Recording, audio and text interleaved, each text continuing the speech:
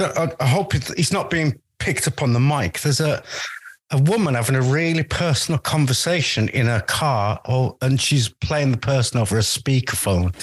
Yeah. And the woman she's talking to is quite happily talking about how she got a venereal disease. The entire estate can hear it.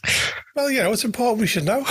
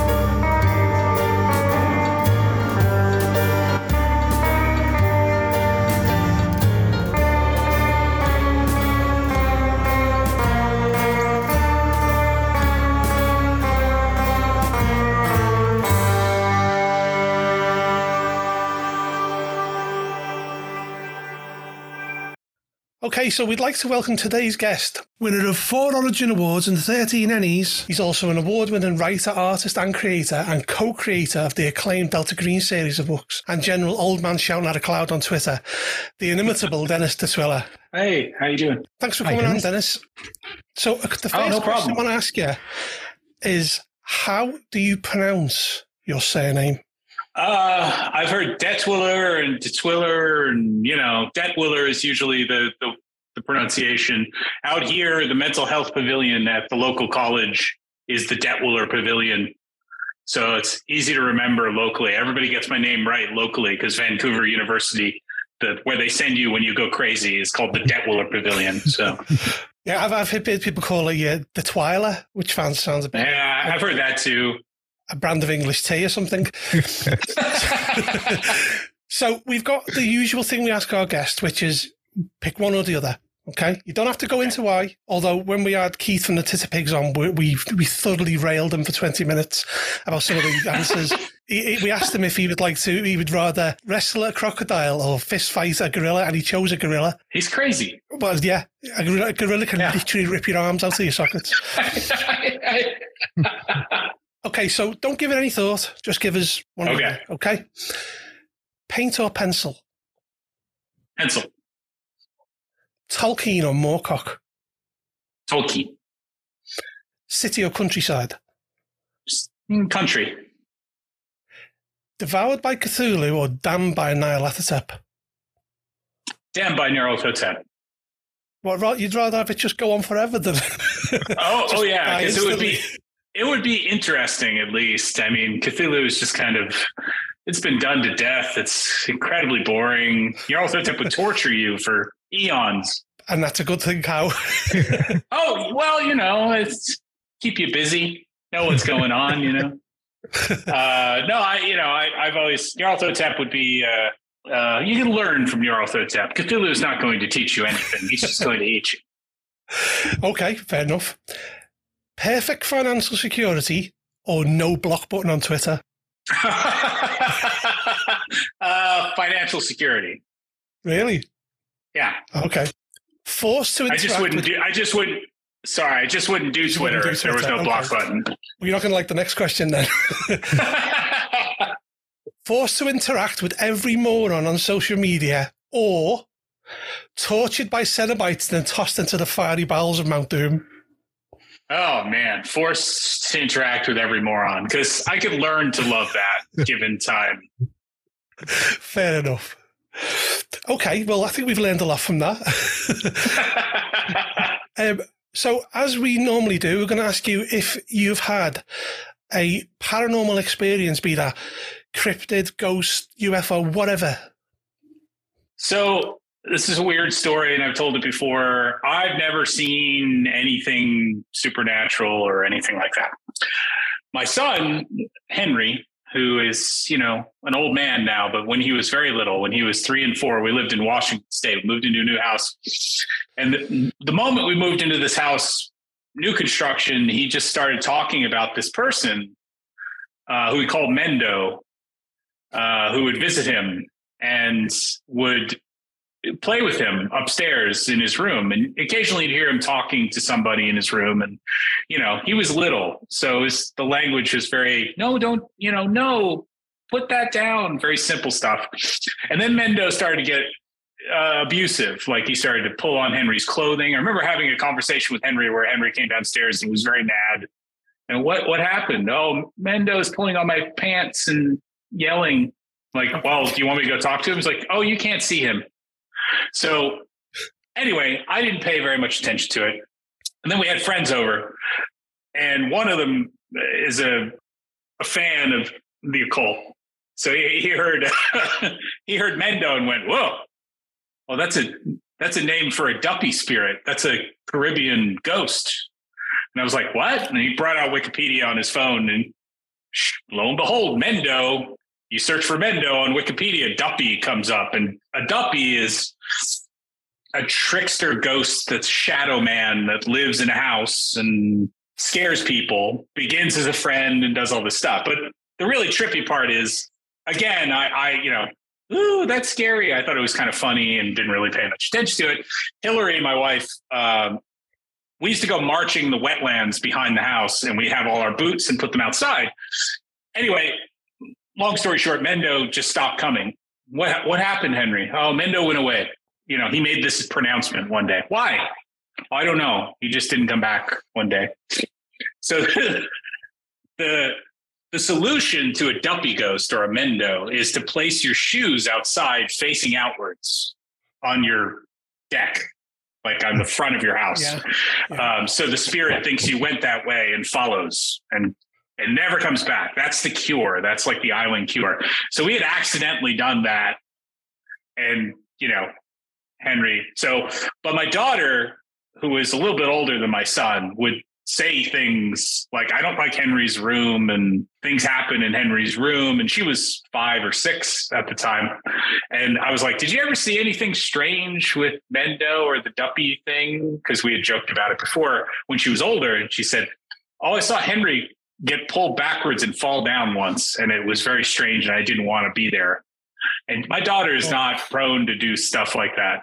So I thought that was kind of creepy. And Henry thoroughly believed it. I mean, Mendo was just a real person in the house to him for many months. And so that's the closest I've ever come to something, that felt weird and real-ish. But I have no idea. I mean, it could just be psychological or, but my friend going, oh, that's a duppy ghost. That freaked me out. So, and then, Mendo's searching for Mendo, and it brings that. I was like, oh my God, this is like a Delta Green operation. What the hell? Yeah, that was going to be my next question. When's the Delta Green operation? With that going to be being released?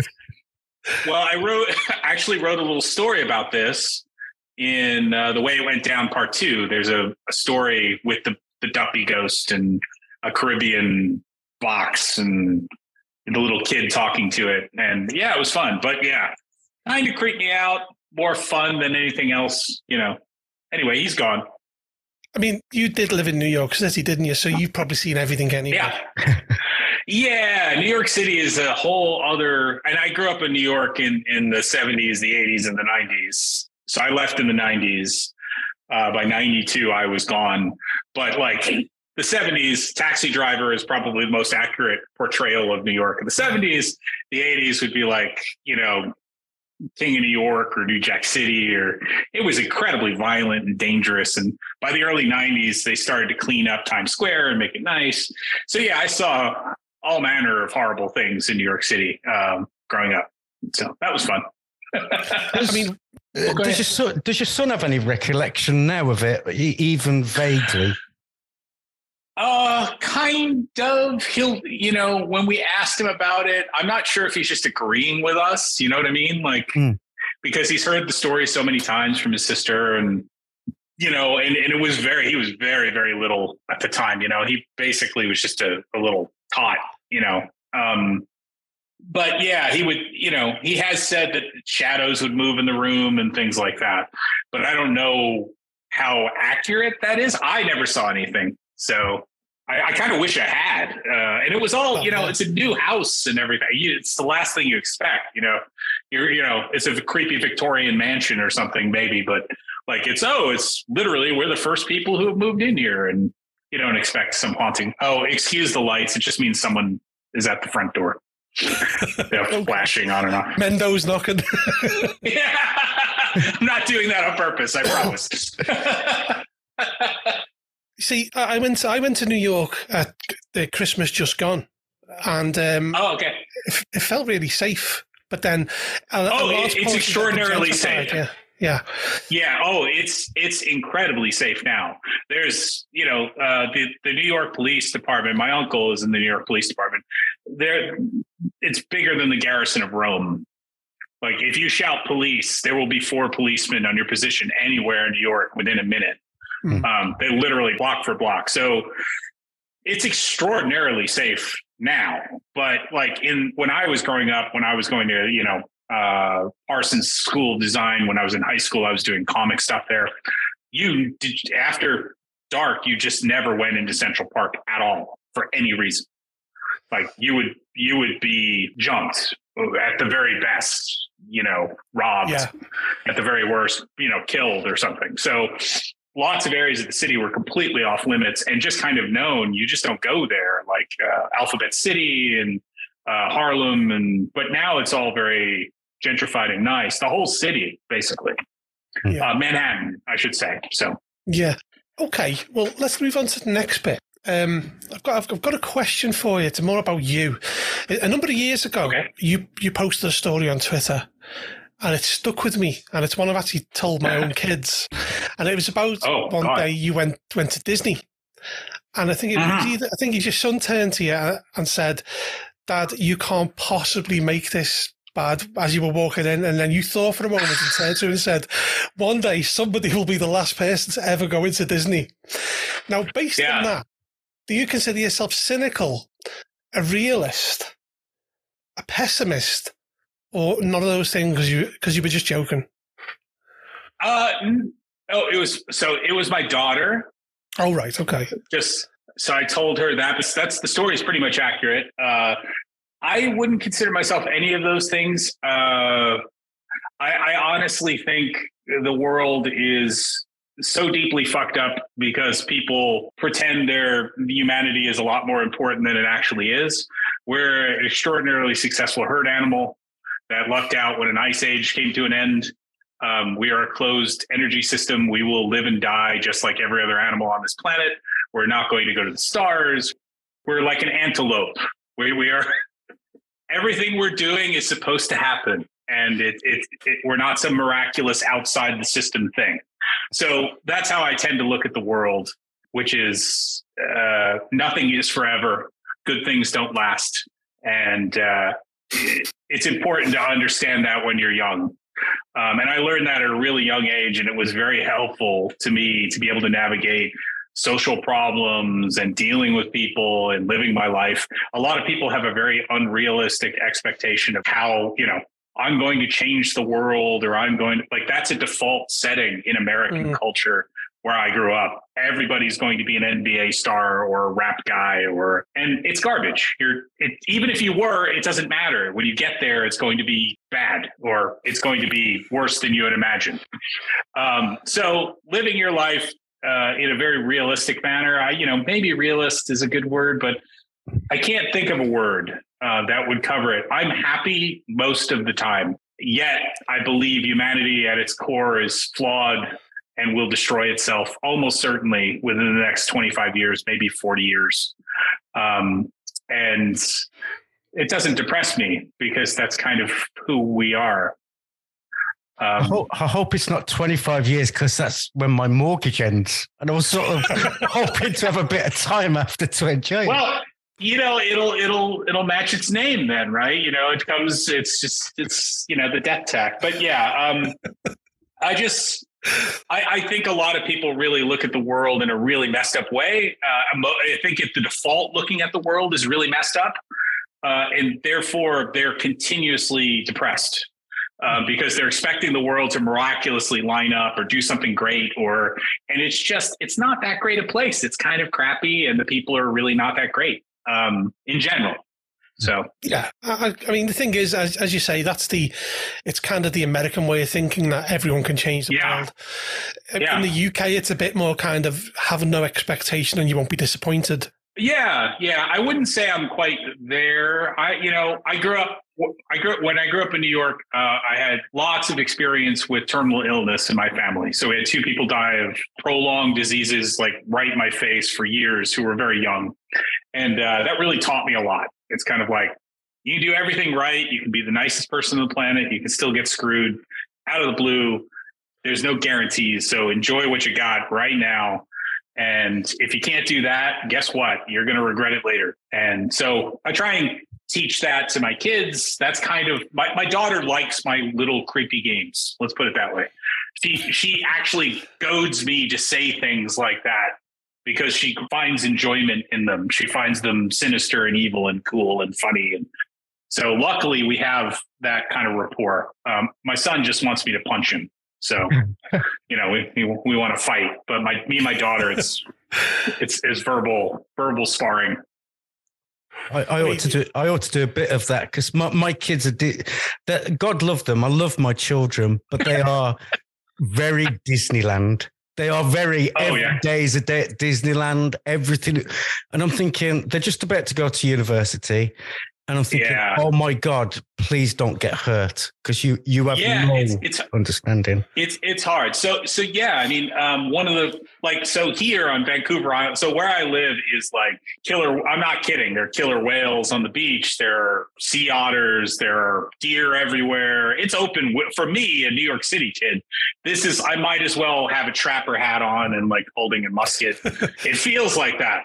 So here, my New York wiring is completely overkill on all fronts. I know I'm like an F-14. I have 21 independent targets mapped in any public space. It's so exceedingly safe here that I'm like, there's a homeless guy behind us about 200 yards and he's approaching us. And my wife and my children are just like obliviously wandering around. I would never take them to New York. Let's just put it that way. Because they would just walk into the street, or they're like, your children. They're just so happy and kind of like well-adjusted and ready for everybody to be their friend. That when it's not that way, it's so devastating. Like my son will come home and be like, the teacher raised his voice to me today. And I'm like, yeah, the nuns used to hit me. Like I used to be left-handed. That's what I'm thinking, It's funny that because my wife, she went for a job interview once. My wife used to be a nanny.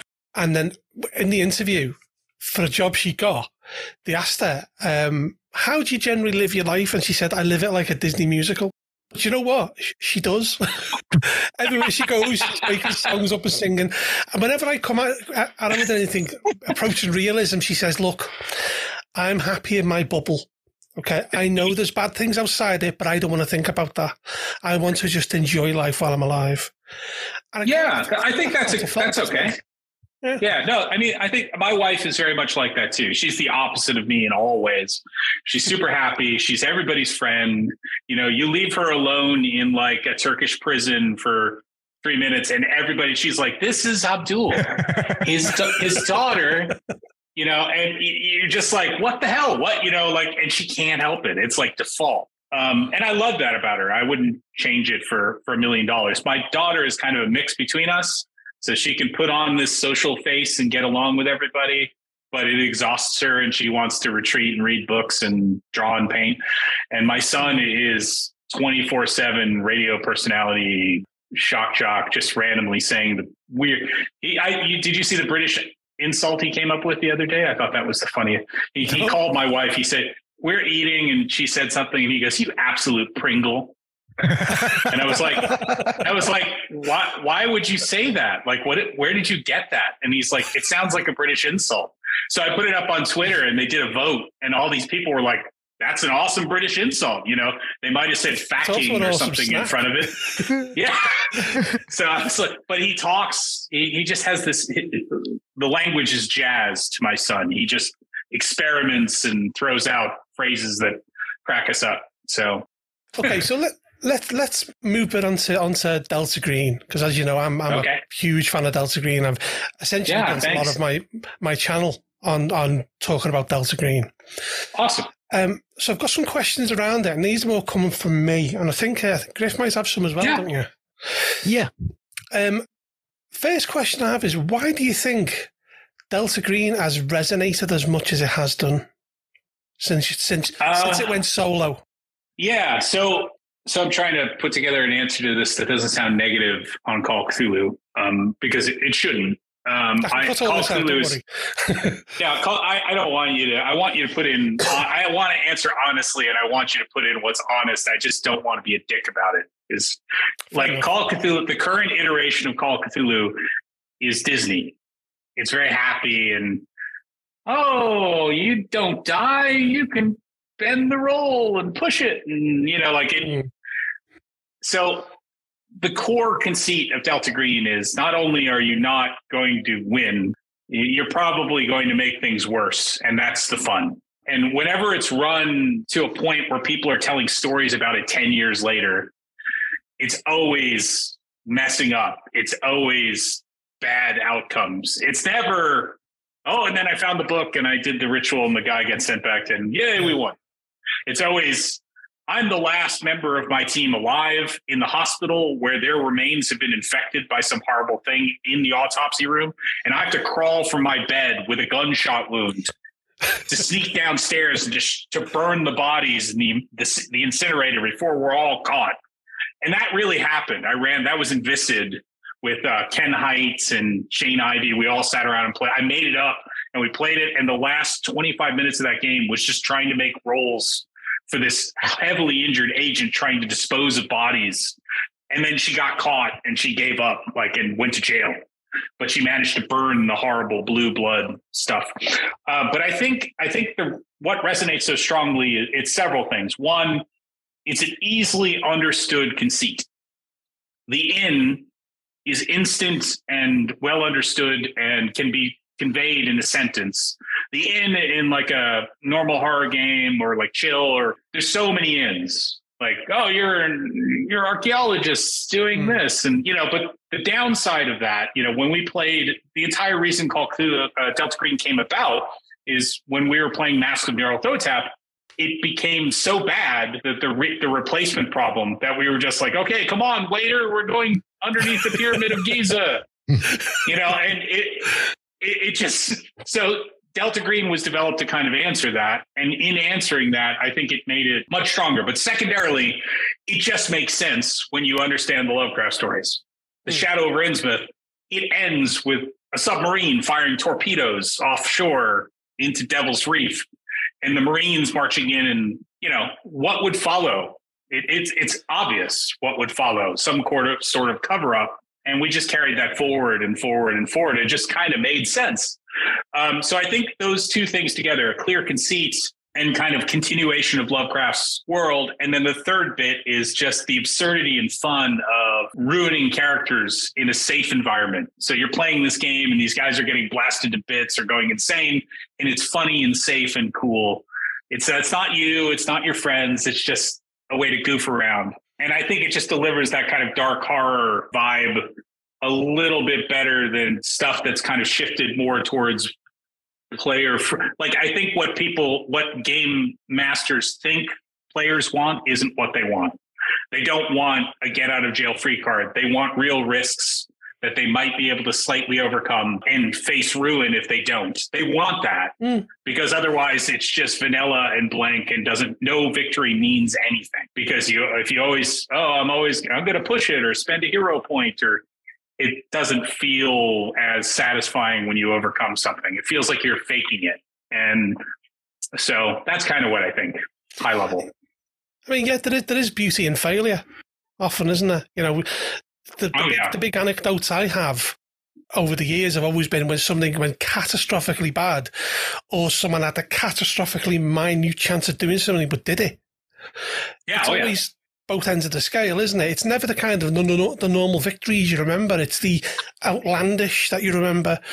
And I think, I think you're probably right. Delta Green does that really well. You know, there's been so many times I've run it and it's just all gone to shit. But that's where the fun lies, isn't it? Yeah. I mean, that's the core. That's the core of the game. That's what we really wanted to write. Mm. It's not just that it goes to shit. When I play it, there's layers that appear, and whatever you do seems to make things worse. And I love that pressure. Yeah. And But as a player, I often think it's a bit like Fargo without maybe all the cleverness, just and funny. It's funny after. Yeah. At the time, it's horrific. You going? Yeah. Somebody's knocked on the door. We're gonna have to shoot them in the face now. Yeah, I mean, and I truly love coming up with operations and situations that will just make the players. I know this is going to make the player's day awful, but it makes complete sense. So one of the more recent ones was one of the players insisted on bringing his home phone on the mission. One of the agents was like, I need this because my daughter's getting married. And I made him make a luck roll. And I was like, oh yeah, you pinged the San Francisco airport when you landed your phone. So your location updated San Francisco on Facebook and your wife thinks you're in Chicago. And then the whole mission was just 2-hour phone calls with a weeping wife in the middle of his daughter's wedding, thinking he's cheating on her and lying to her. And it was horrible and funny and sad. And he was like, I think I can't save the world, guys. I have to fly home. I'm not going to have a family. Like we've all been there. It was just great.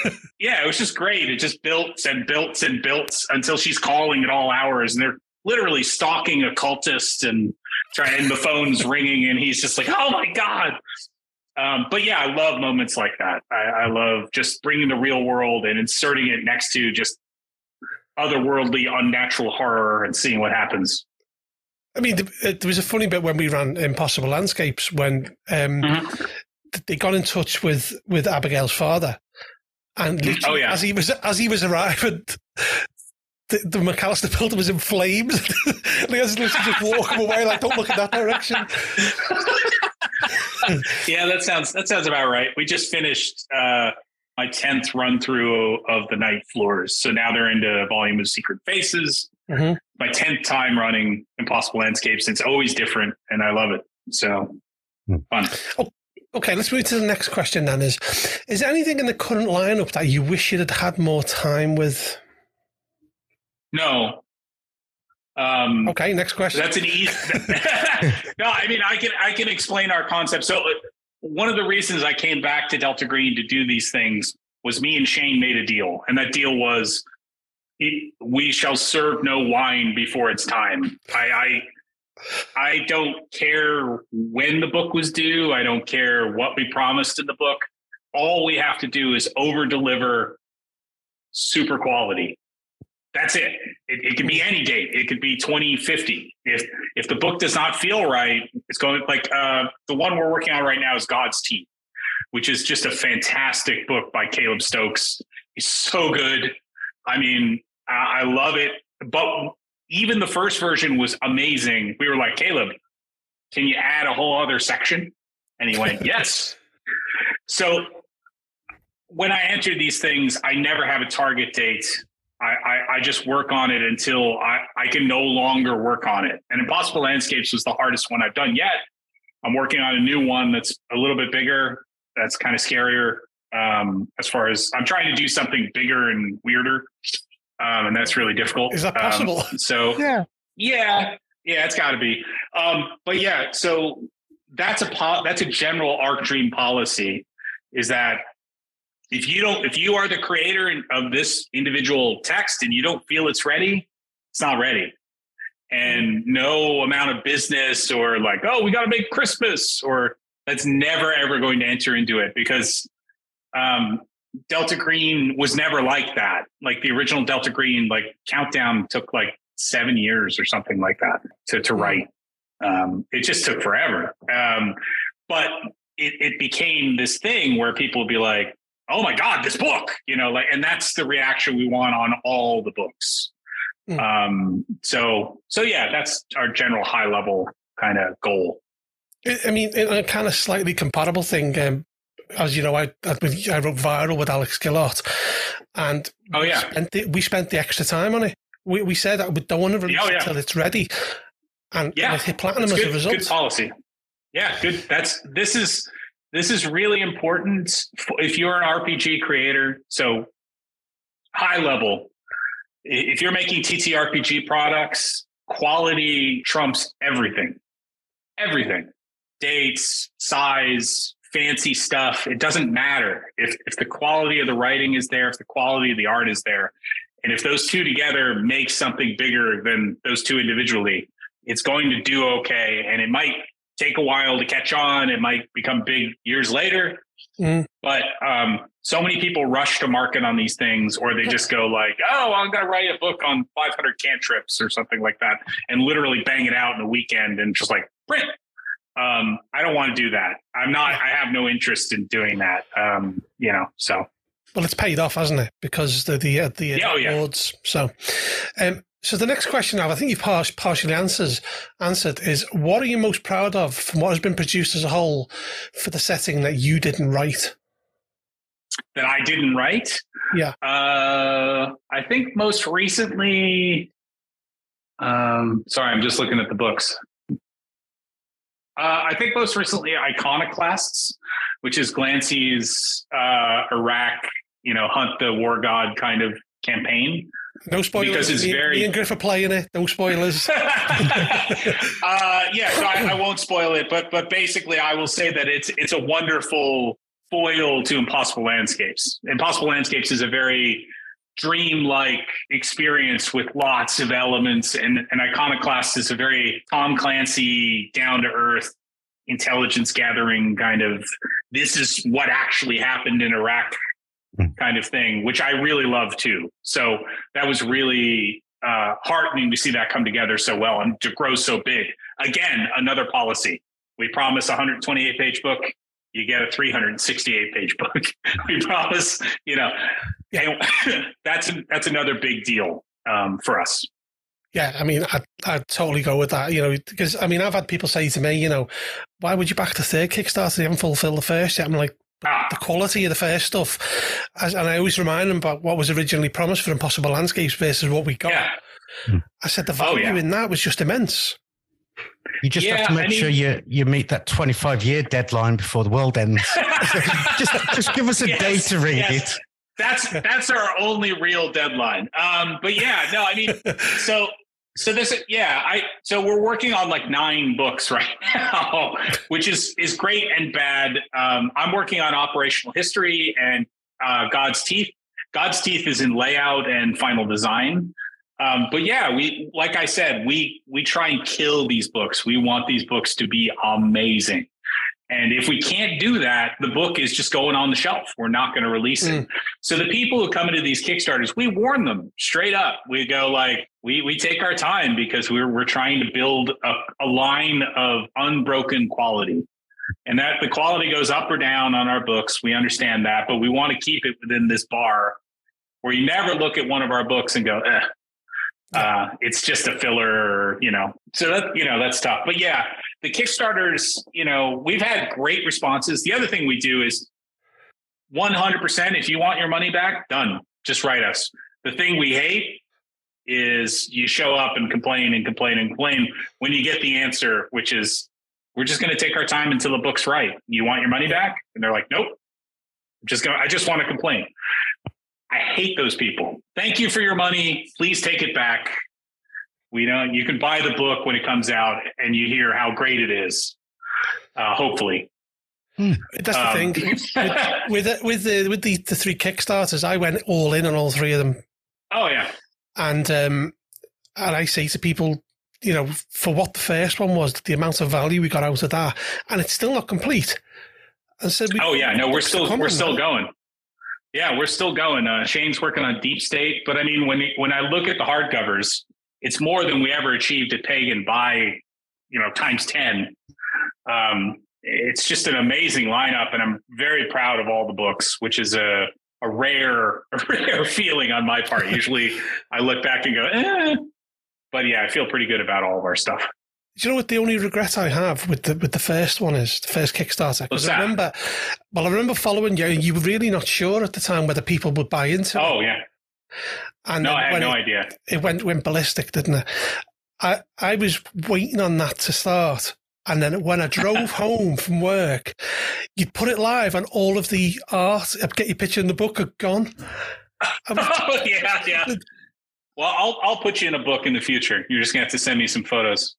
You heard that, Griff? I heard it. That's going in. We're going to be recording it as well.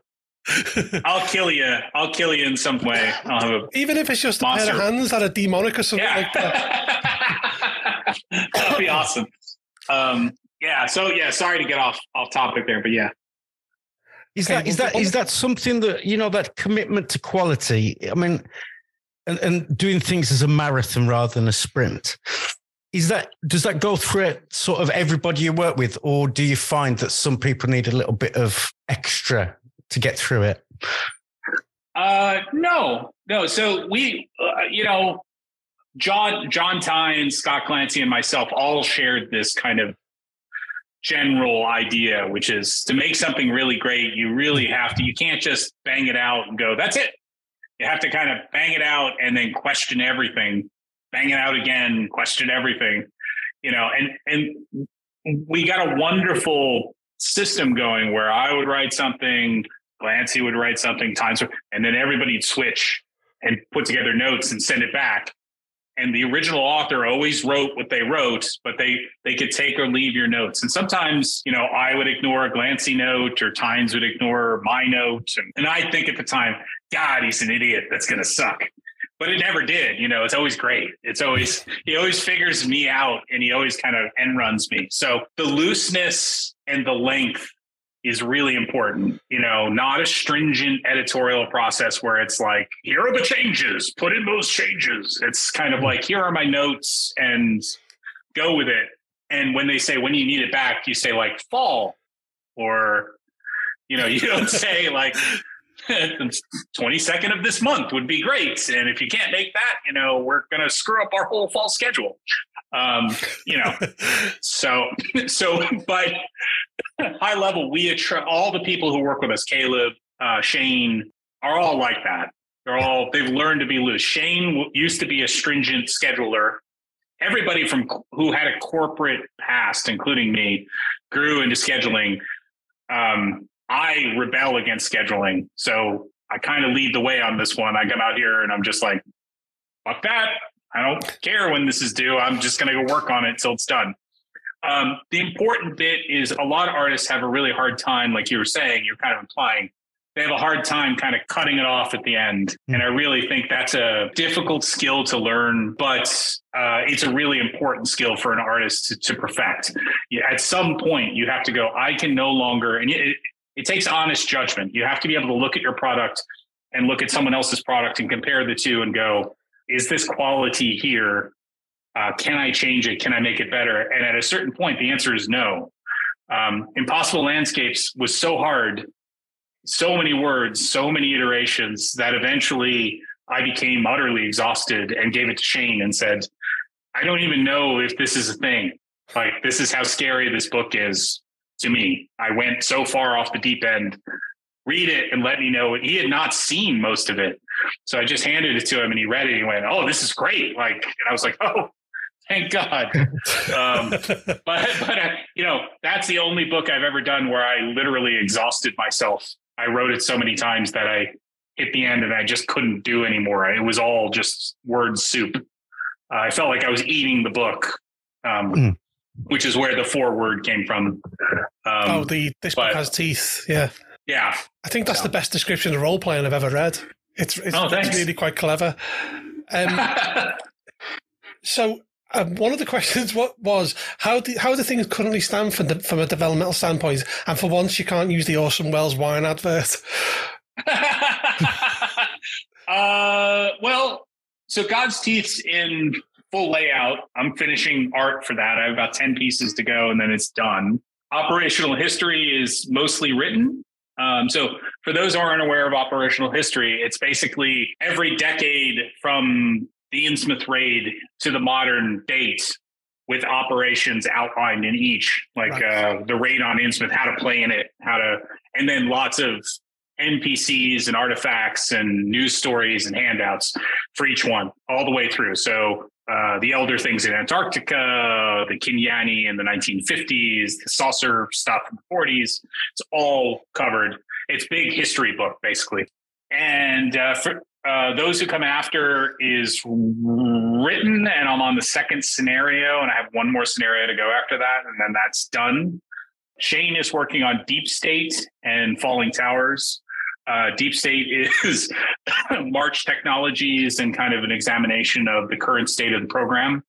And Falling Towers is about the fate and kind of the destruction of post 9/11 in New York and what that means. And John Tynes is almost done with all of his Labyrinth stuff, I think. I think he's got one more scenario, and then he's done.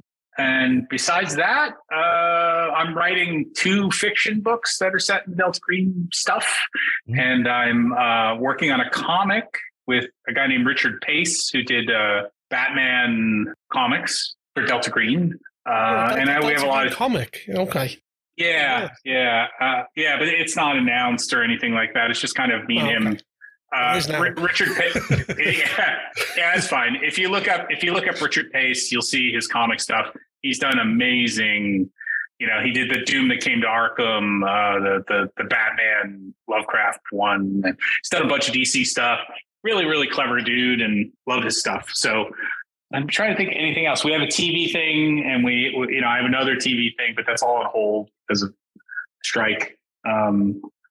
That was one of my questions. Yeah. Oh, we can go a few more years ago. You mentioned it, wasn't it? Because you said there's something to do with the TV, and I asked you about it, and you said it's not Delta Green. Yeah. So there's been changes in both those answers, but yeah, we can talk about it in a minute if you want. I'd love to. Actually, one of the questions I had was from someone called Matter Pickup, and this is the question: Pisces when? Also, thank him for all he does. So we have the draft of Pisces, and it's with Scott Clancy. So we have a bunch of Adam Crossingham and all these cool guys in the UK who worked on a draft of the original book. We have that book. It goes to Clancy. Clancy has it now. Clancy's rewriting it. So basically it's his creation. So, again, it's in the black box that is Clancy. So we don't know whenever it's ready. See, out of the original Kickstarter, it's Pisces and Fallen Towers I'm most looking forward to. When we finally hit the final stretch goal, I was really happy. Well, Pisces, so I will say the draft of Pisces I read is big and grand and a full playable campaign / setting. So it doesn't beat around the bush. It's a whole other, here's, if you want to play Delta Green in the UK, here you go. It's a whole solution. But then I also know Scott wants to put his stamp on it. So he'll be crawling into it. He read it, he liked it, but that doesn't mean he won't be tearing it all down to blocks and starting over and changing it. So that would be my guess. I mean, so we don't know. If he was to say that Boris Johnson had an insect from Shag-Eye in his head, I would totally believe it. Okay, so one more question before we talk about the TV stuff. Is there anything that you would particularly like to do with Delta Green? Well, the comic is one of the things I was hoping to do. Get a good comic artist who's experienced and try and tell some stories in Delta Green. Besides that, I mean, all the books I'm writing are things I want to do with Delta Green. There's nothing I'm working on that I wouldn't be working on my own in one way or another. So the new book I'm working on is about non-human intelligences, which is like a completely new threat to Delta Green. So imagine the things that cause somnambuliform possession, but they're not demons. They're something else. hyper extrusions in space time on the brain, the BRANE of space time. So I'm working on that book, and that's going to be a big, weird campaign. And I'm having great fun with that right now. And that was something new I wanted to do. I wanted to build so I'm building a campaign that deals with predicting the future. And I want to put that in a game where the players are utterly convinced that their agents have caught glimpses of the future that come to pass in surprising and cool ways. So I want the transit of information throughout this campaign to feel like you're seeing into the future. And when you get there, you know what to do. Right. In a way that no RPG I've seen has done. It's usually, you have a vision of a guy on a plane, or, like it's vague and kind of, I want it to be like, 7 bullets are fired in this room in 2 months on this day, so you're going to be there, you're there. What are you going to do? How do you prepare for it? So that's what I'm working on right now. And it's very difficult. So that's the key, I think, for the Delta Green stuff, is just as long as it feels really hard to do, that's what I want to be doing. I never want to feel comfortable in it. I want to be scared of what I'm doing. Okay. Well, there's some great answers there. There was one question we actually talked about before you came on, which I didn't write down, but I've just remembered, is sure. AI art. Yeah. Where do you stand on it? I know, obviously, I'm going to obviously assume now you're dead against it. What do you see as the future of it? So I have a multi-layered answer to this. I want to get this right. So I'm among one of the last classes trained in like traditional art in college with no computers. Like, computers were too weak to really do anything significant when I was in college. So, Macintosh SE, Photoshop 1 came out when I was in college. So I got to see that on the ground, and I got to see the creators who are going to be affected by it react to it. And the reaction is almost identical to the current AI art thing, which is, it's crap. It's never going to replace my job. It's blah, blah, blah, blah, blah. And then what you see is the reverse decimation of a job. There used to be all these filler artists who did nothing but lay out magazines and create small elements for, here's a little piece of art that goes in the corner of Atlantic magazine. And I get $95 for that. And I do 100 a week. And, that job's gone forever now. You literally go boop, and it's just there in a Photoshop file, and you can kind of fool with it. So there's a reality, and the reality is AI art is not going anywhere. It's going to progressively get better. It's about 200 days old right now, like 250 days old for like DALL-E or any of those other things. There's no effective way to stop it. Not registering copyright, all that kind of stuff. That's great. I agree with all of that. And scraping artists' work is shit, but I don't see any way to stop that without stopping the internet. So there's a high level issue there. But what I think will happen is this. I think there will be a reverse decimation of the jobs I hold now. So illustrators who merely illustrate, and I don't want to use the word merely too loosely, but illustrators who literally could care less about what they're painting will be out of a job. And you will lose 9 of those guys and one artist who is driven and crazed and nuts in 10 years will be using AI art as a supplement. I do not believe it will replace the artist. But when I see these things, I imagine much like you would use a layout program or something today, I can see a very quick, I just want to, get a layout of kind of what I'm imagining and being able to kind of put it up on the screen real quick and then painting the heck out of that by hand or something like that. It's not good either way. I do not see a future where the writing tech or the art tech is a benefit to artists. It will damage art. But, having said that, I don't see a way around it. I don't see a way where it goes away. And there's a lot of, I hear this a ton. I hear, why should you just be able to draw? Like, no, I can do that, and I just, but they're not doing such that. I know it's such a dumb statement. It exhausts me even thinking about arguing with something like that. So high level, not going away, will come to supplement the artists. Only really driven artists are going to eventually find this as a tool set and a lot of normal mid-range art jobs are going to vanish forever. And I wish it weren't so, but, factually, I can't really see a way around that. Now, having said that, I think it's going to be far more devastating on the other side, on the non-creative jobs. I think it's utterly going to decimate all the jobs added in the last 35 years. The box tickers, the people who read emails, the people who trade emails, the people who trade papers, they're all dead. They don't even know it yet. And that'll be within 5 years because it'll cost 11 cents. It used to cost $85,000 a year, and now it will cost 11 cents per use. And, summarize these 7,000 emails. Boop, it's done. And that's now, 5 years from now, I can't even imagine. So a lot of people look at the tech now and they think, that's not a threat. And I look at it and think that is literally getting better by the second. And eventually it will just surpass what anybody can kind of think about text-wise. But the initial spark, the initial joy, the initial idea is never there. And I think that's, so I worry about it. I wish it weren't so. I never thought I'd live to see it. And the art stuff is the way the tech scrapes artists' art is just garbage. And I hate it. And, someone dumps all my art in there on one of those services. And, I have no recourse. Nobody has any recourse. So, yeah. I mean, we did an episode recently of the podcast about the horror of AI, and I've always mentioned this. Griff has a doctorate in AI, and you said pretty much the same thing, didn't you, Griff? It's just going to put a layer of shit on top of. It's not going to be like the Terminator and realize that humans don't deserve to live. It's just going to make life worse for us. And there was a tweet recently, and it stuck in my mind.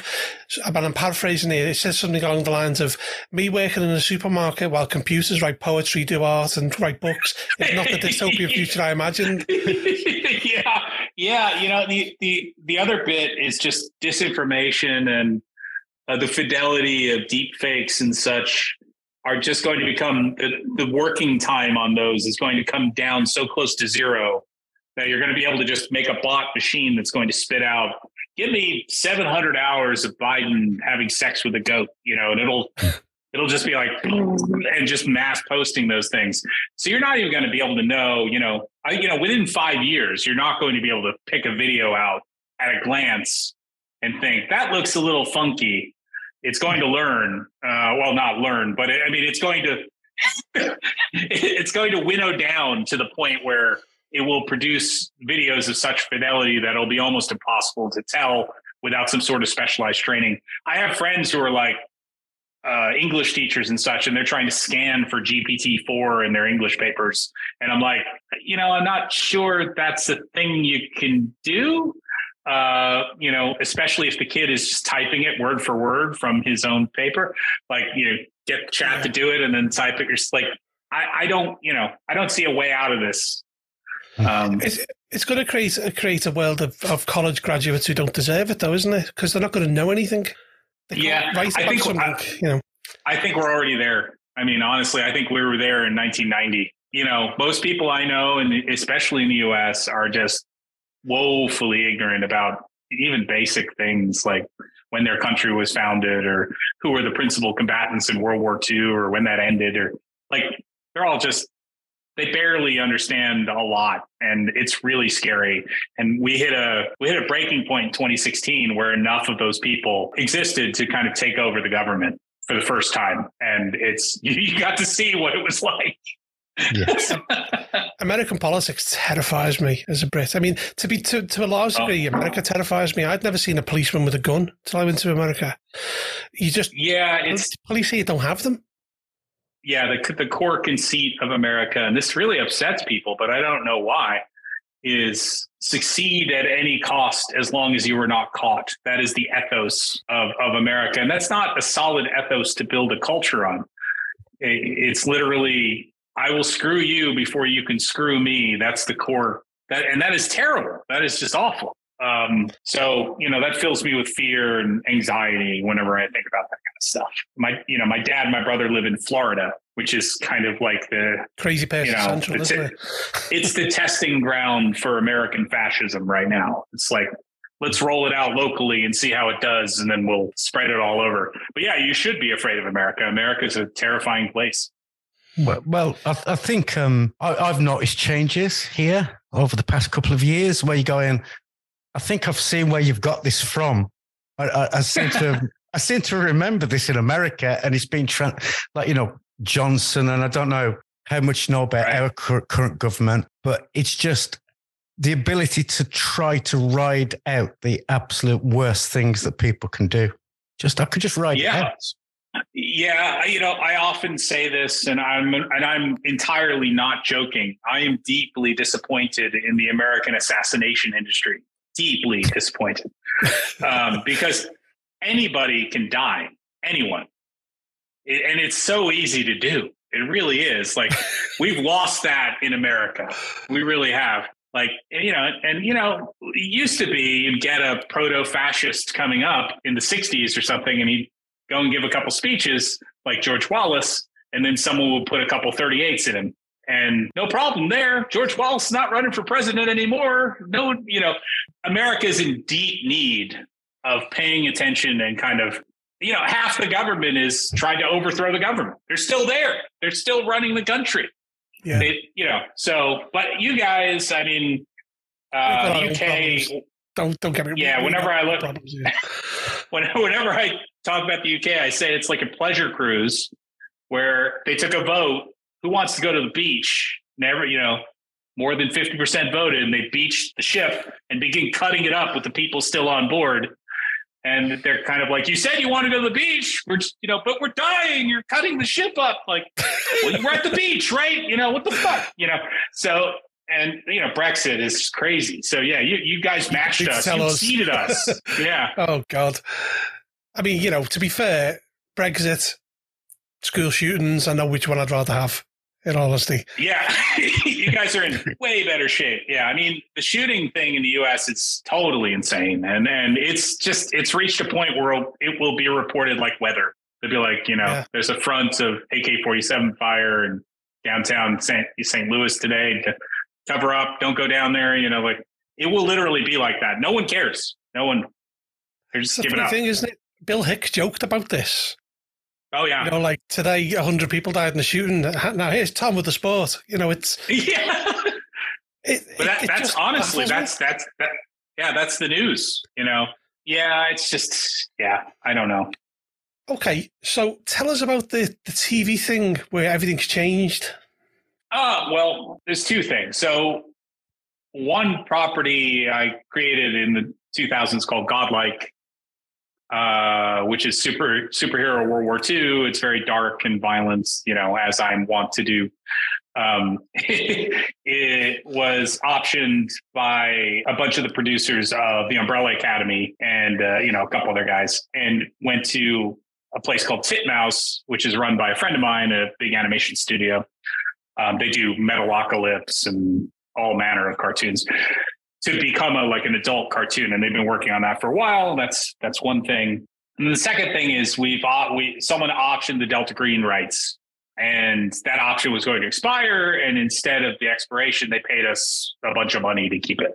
So we have no idea what they're doing with it right now. They're off in the void. We've not heard a lot from them, but they made it worth our while, and we're very pleased to be partnered with them.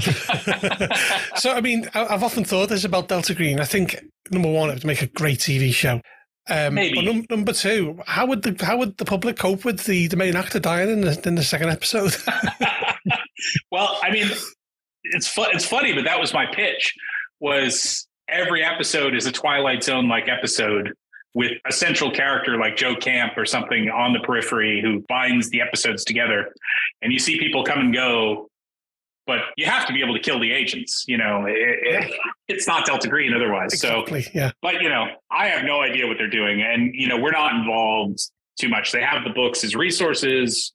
If I had to guess, this might be one of those things where it just sits in the void forever. The core problem of these things is Cthulhu and Lovecraft, and they tend to want to own the whole widget. And when they find out they cannot own Cthulhu, or there's no one person can own it, they become very, well, I don't know.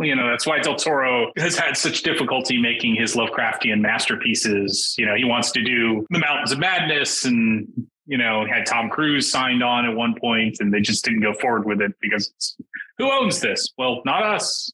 Nobody anymore. Public domain. Yeah. Okay, sorry, there was one other question I meant to ask you, and it was regarding the old pagan publishing stuff. Now, I noticed in the last Kickstarter, you're kind of pulling bits back in under the Arc Dream umbrella, which I think is a really sensible thing to do. Like, for example, things like Grace Under Pressure. It's originally known as a Cthulhu adventure, but it's going to be a Delta Green scenario. What about the other things? I know I'm unsure of the position of Walker in the Wastes. I've heard many different versions of why that will get reprinted. And so there's a high level.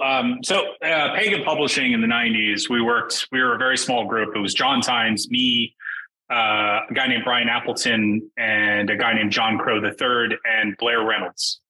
And Blair Reynolds is an incredible artist. John Crow is an incredible writer. Brian Appleton was a great editor, and John did layout and design and writing and editing, and we worked very closely together. The problem was John Crow put in a ton of work and, like the rest of us, didn't get very much out of it. Like the original Delta Green, we spent, $30,000 printing it and barely made any money. Like we're eating McDonald's cheeseburgers, going in 69-cent cheeseburger day and trying to make that last the week, because we literally full time on this, and it just slowly got ripped off. Crow, who wrote Realm of Shadows and Walker and Wastes and Coming Full Circle, a bunch of really good books, never really got his due, never really got his money, never really, and he was very bitter about the way the RPG industry kind of failed to pay out. Now, when things got much better circa 2014, when things started to look up, I was like, well, we should just kickstart it and we can just pay up front and build this thing. He was like, yeah, I don't want to do that. So it's permanently in limbo at this point. It's his work, so we don't own it, and we wouldn't want to own it because it's important the artists get paid. So it's up to him. But, I highly doubt he'll ever print anything again, would be my guess, because he's so, I don't want to say upset. He's so certain there's no money to be made in it, even though we're like, listen, there's pretty decent money in making these books now, and you can kickstart it up front so you don't cover any of the costs, and you end up just, once you sell the book, you make a lot of profit. And he's like, meh. So I don't know. We contacted him about it, and he was a hard no. That's sad, isn't it? Because these days as well, you could do really good hardback versions of these books and redo. Oh, I would love it. And Realm of Shadows is one of my favorite things, and I don't know if you guys have ever seen that. I own it. It's behind me there somewhere. Oh, yeah. That was a question Pookie asked me to ask. Pookie was about Coming Full Circle, because he said it's a brilliant set of adventures. Oh, I love those adventures. It's vampires, ghosts, and it's cool. Yeah. Amazing stuff. Yeah. We approached him almost immediately when we were doing this last one, and it was just nope, don't want to do that. So that's sad.